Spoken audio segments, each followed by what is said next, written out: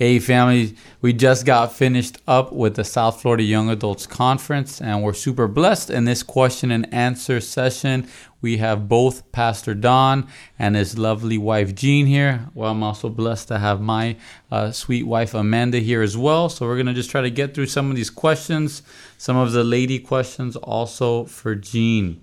So Don, one question for you, and Jean, you feel free to chime in here as well, Amanda as well.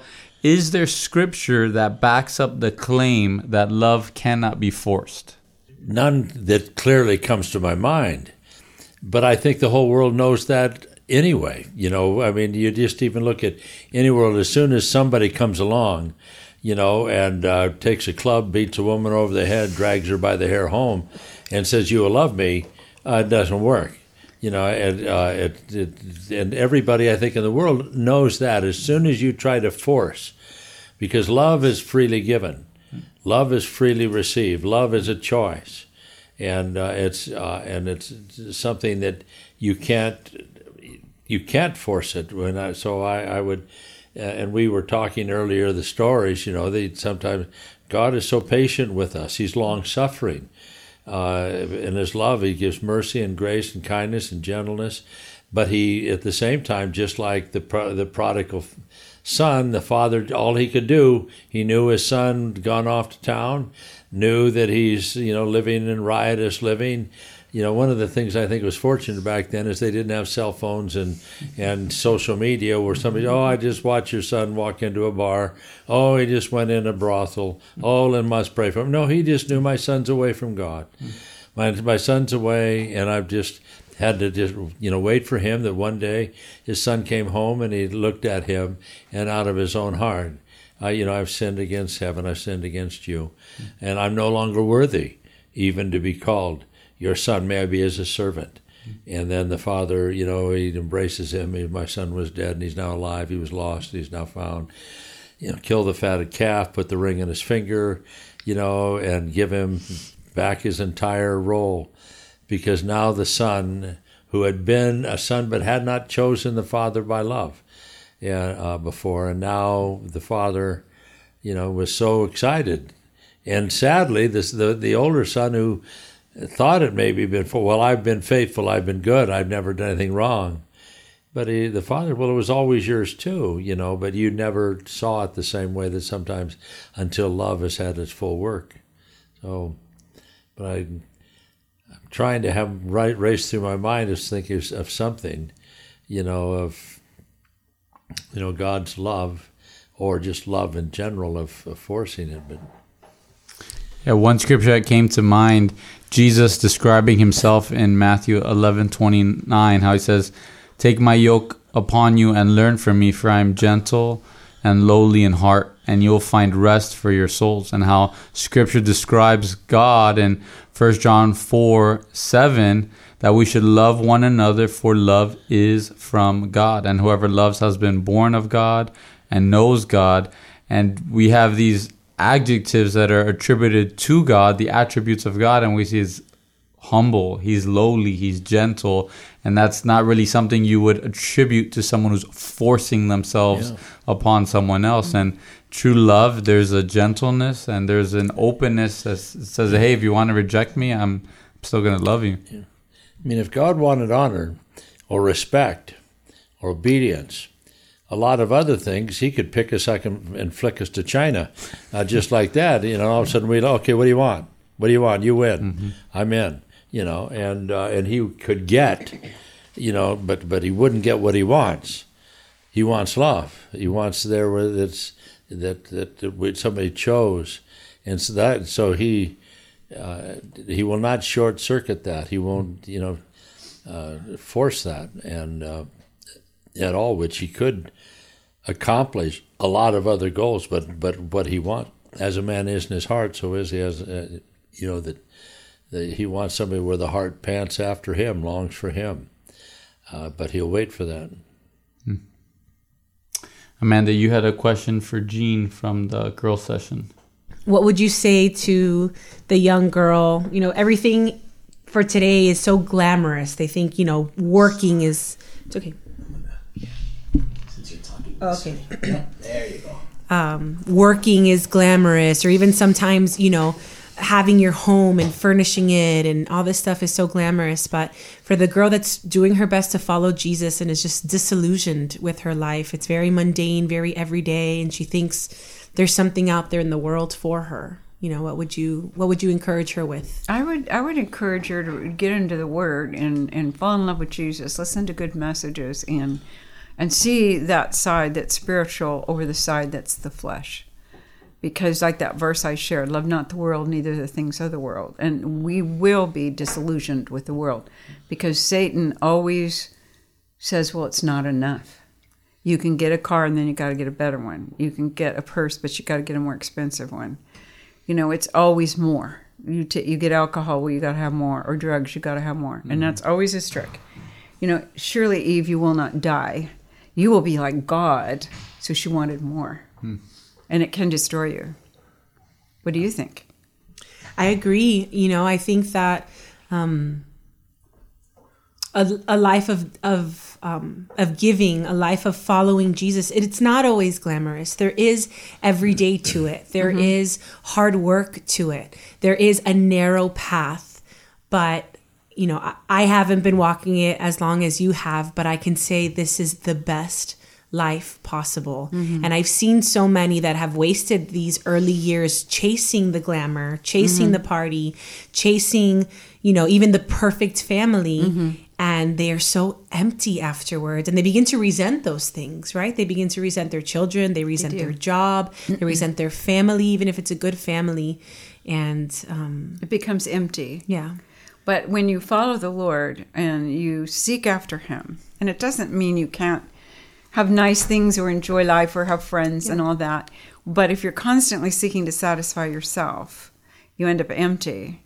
But if you serve others and you love them and you really pour into your family and your children and friends and other people, and it's not always about you, I guess I am old enough that the rewards are unbelievable and they're precious. Like so many people we've been in ministry with through the years. Just looking back, I'm so thankful for every one of them. And when you go through things, they're there. They're on the phone. They call. And it comes back. And the same with the children. When you give them Jesus, you'll have them when you're old. And they'll be there for you. And so all of those things, there's great rewards. Yeah, that just brings me hope as a young mom, because that's one of the fears, right? Is that you're going to mess up the kid, or they're going to walk away from the Lord. What can I do to control this? But just being faithful, giving of yourself, right? Being able to lay your head on a pillow exhausted because you've been spent for Jesus, and then trust that he's got them in his hands. You pray for them, give them to the Lord, read them Bible stories. All of those things you're feeding them. I always think I want to give them things they'll take with them forever, Pastor Don, one of the questions we received was on the topic of time management, and it goes as follows. As a pastor, what do you see is the biggest time killer or distraction within this younger generation? And what advice would you give them for this worst distraction out there? Well, I think that there's the biggest time, I don't know, the time distraction, I think is basically the fundamental distraction of their lives, where somehow or another, the me generation, all about ourselves, that is a complete destruction of identity at all. Anything that takes me away from finding my identity in Christ is a distraction, something that takes me away from my created design. Why did God make me? And I was made by God, for God, to be with God, to be led by God, filled with God, enamored with Him, to want, His life. There's nothing compares to Him. And when we just decide that my time, is my time, this is me time, people talk about, or something. And it's interesting. I think so many people that are able to live their life, that they've actually had the successes in their life that or the material gains or whatever that just allows them to run their own calendar. And that, I want to go travel, I'll travel. I want to go, vacation here, I want to do that. I want to go out and dine here. I want these outfits. And so they fill their lives with all of these pursuits, all of these things to fill themselves, entertain themselves, enjoy their life, and all they're doing is wasting one day every day of their life. It's absolute waste. It's wood, hay, and stubble. It means nothing. And though they maybe aren't off in any sin or rebellion or carnal or wicked life, corrupt life, they're not out partying and drinking and smoking and doing cocaine and hard stuff, or being, nasty, or being unfaithful in their marriages, or angry, hostile, bitter. They're just very nice people. There will be, millions and millions of very nice people stand before the judgment seat of Christ, and he will say, I never knew you.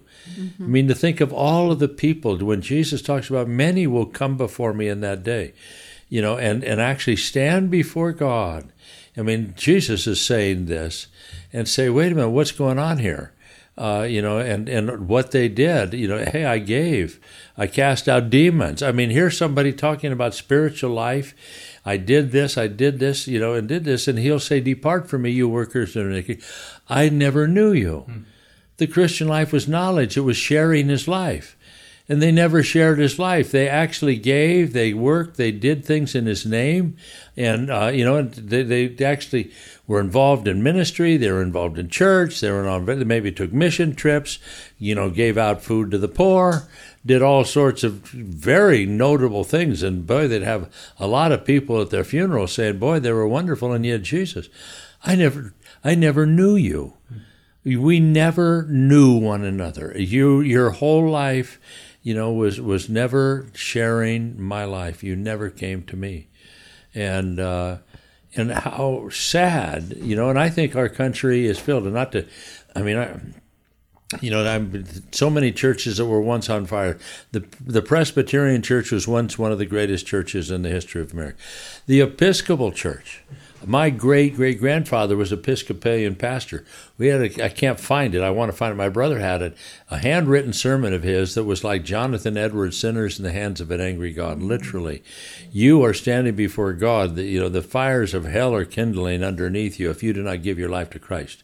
The Episcopal Church was once on for all these churches that exploded. The Methodist Church, the Lutheran Church, they were once shaping the world.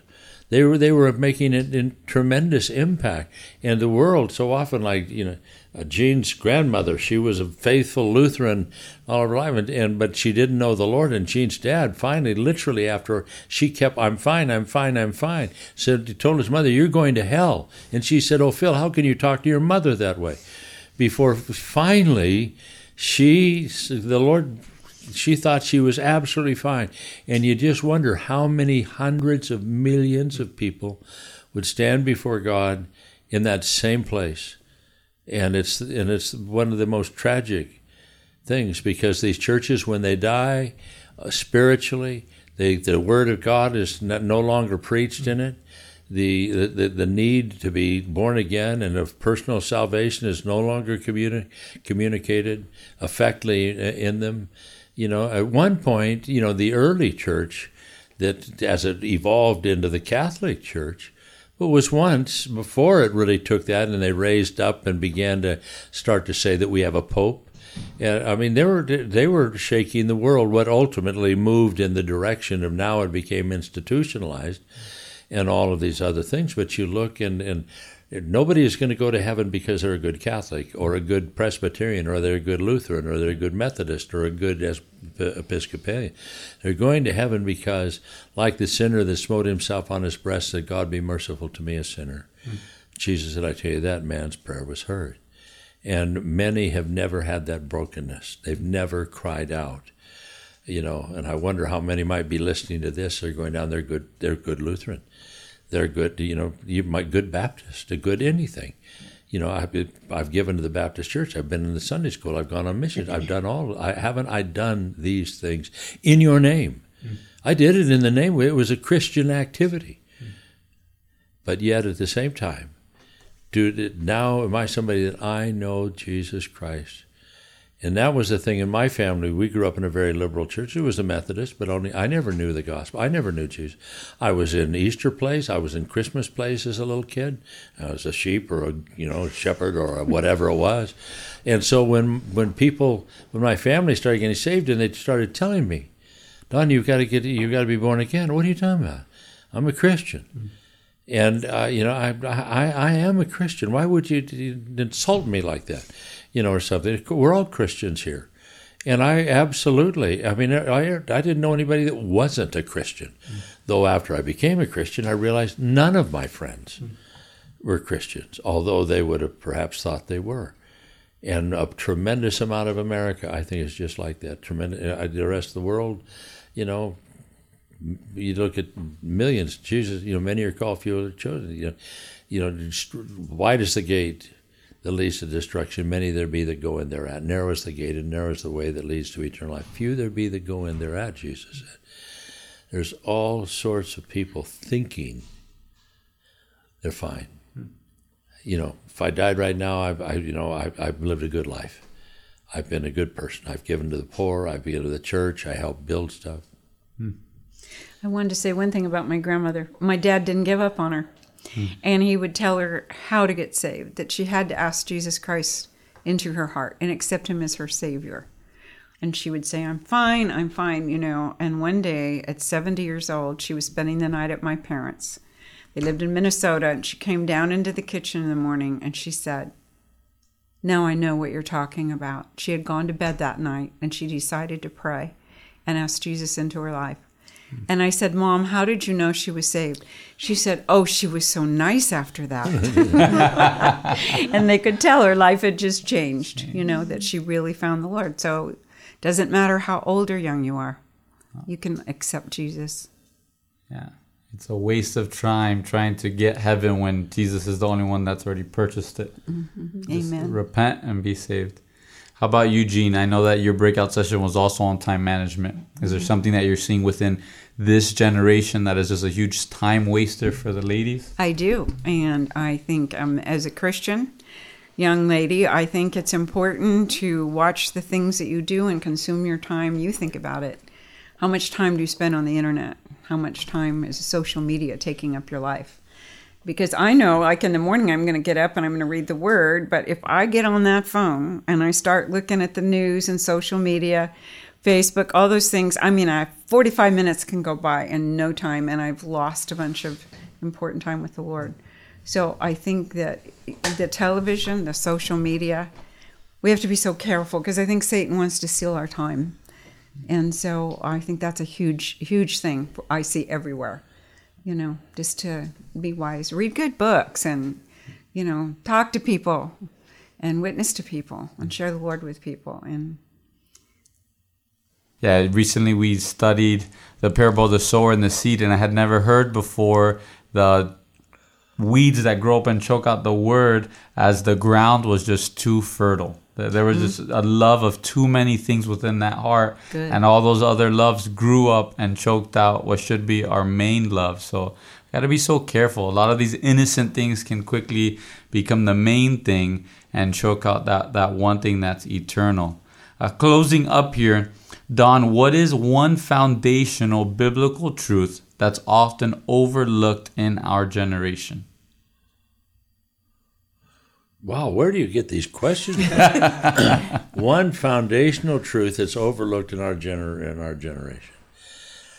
Well, one of the things that my mind's just kind of going off and who knows where, but one of the things I think there is such a lackadaisical approach to Christian life living. There is almost this way sometimes with evangelism today and with the way the gospel is presented.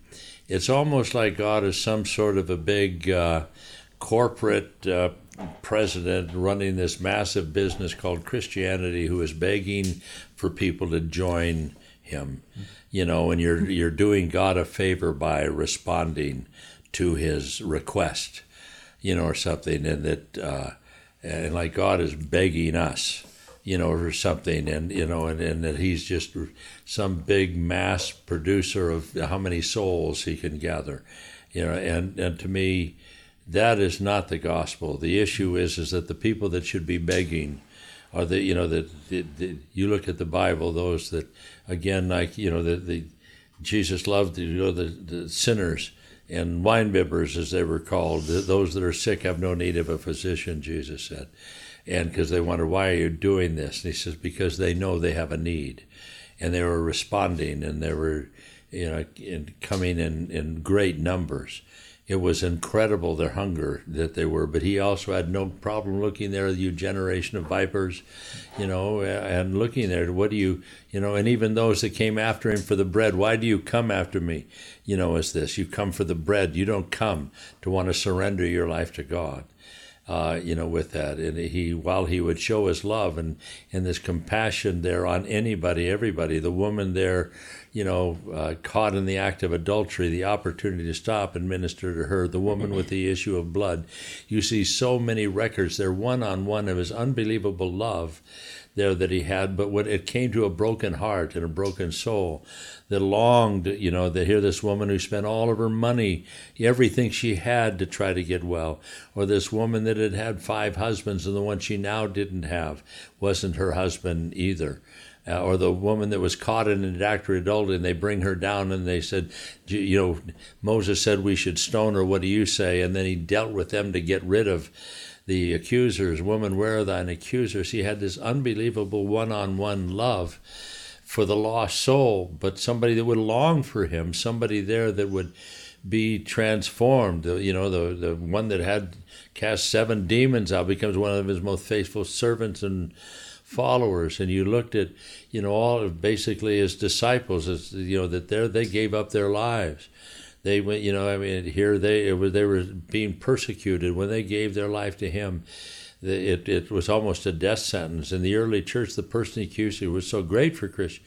Forget getting an education, you're ruled out. Forget, being able to have a good job. You're going, if you're in Rome, they will take you. They'll throw you to their lions. They will persecute you. You are despised. You're rejected, and for your faith. And the cost was great there. But now, we've so lowered the price of admission, to the Christian life. Just come tripping into heaven, and God will be so happy to see you, and bring your unchanged behavior. And almost like the early church at times, where Paul said, shall we continue in sin that grace may abound? God forbid, perish the thought. How shall we that are dead to sin live any longer therein? He said, why? You came to Christ and asked God to forgive your sins, and you should have, you were baptized. You don't, what know you not, as many of us as were baptized unto Christ were baptized to his death. You gave up your life, supposedly, to follow him, and now you're not doing it. And so they, even in Corinthians, when Paul is dealing with them, and here they're guys coming there in an immoral relationship, and he said, throw him out. He's just fine, and stuff, and you're letting him come. He has no sense of conviction there at all. And you need to set conviction that this life that he's living is wrong. It is sinful. It's unacceptable. And he says, deliver such a one unto Satan for the destruction of his flesh. Whatever has to happen to some people's life for their flesh to be destroyed. And so the early church was one that they sure knew the love of God, the presence of God, the power of his Spirit. But they also knew message of righteousness and of godliness. And I think sometimes we don't talk about sin anymore. We don't want to talk. People feel uncomfortable. They don't come to church. Already feel bad enough, like some of your Andy Stanleys and others. They feel bad. They don't need to come to church and feel bad, And so now all the things that were once bad, where homosexuality is not really bad any longer. Just practice whatever sexual experience you want in life. And you read these things where, Jesus, homosexuality is fine in the Bible. You hear these arguments that people are doing.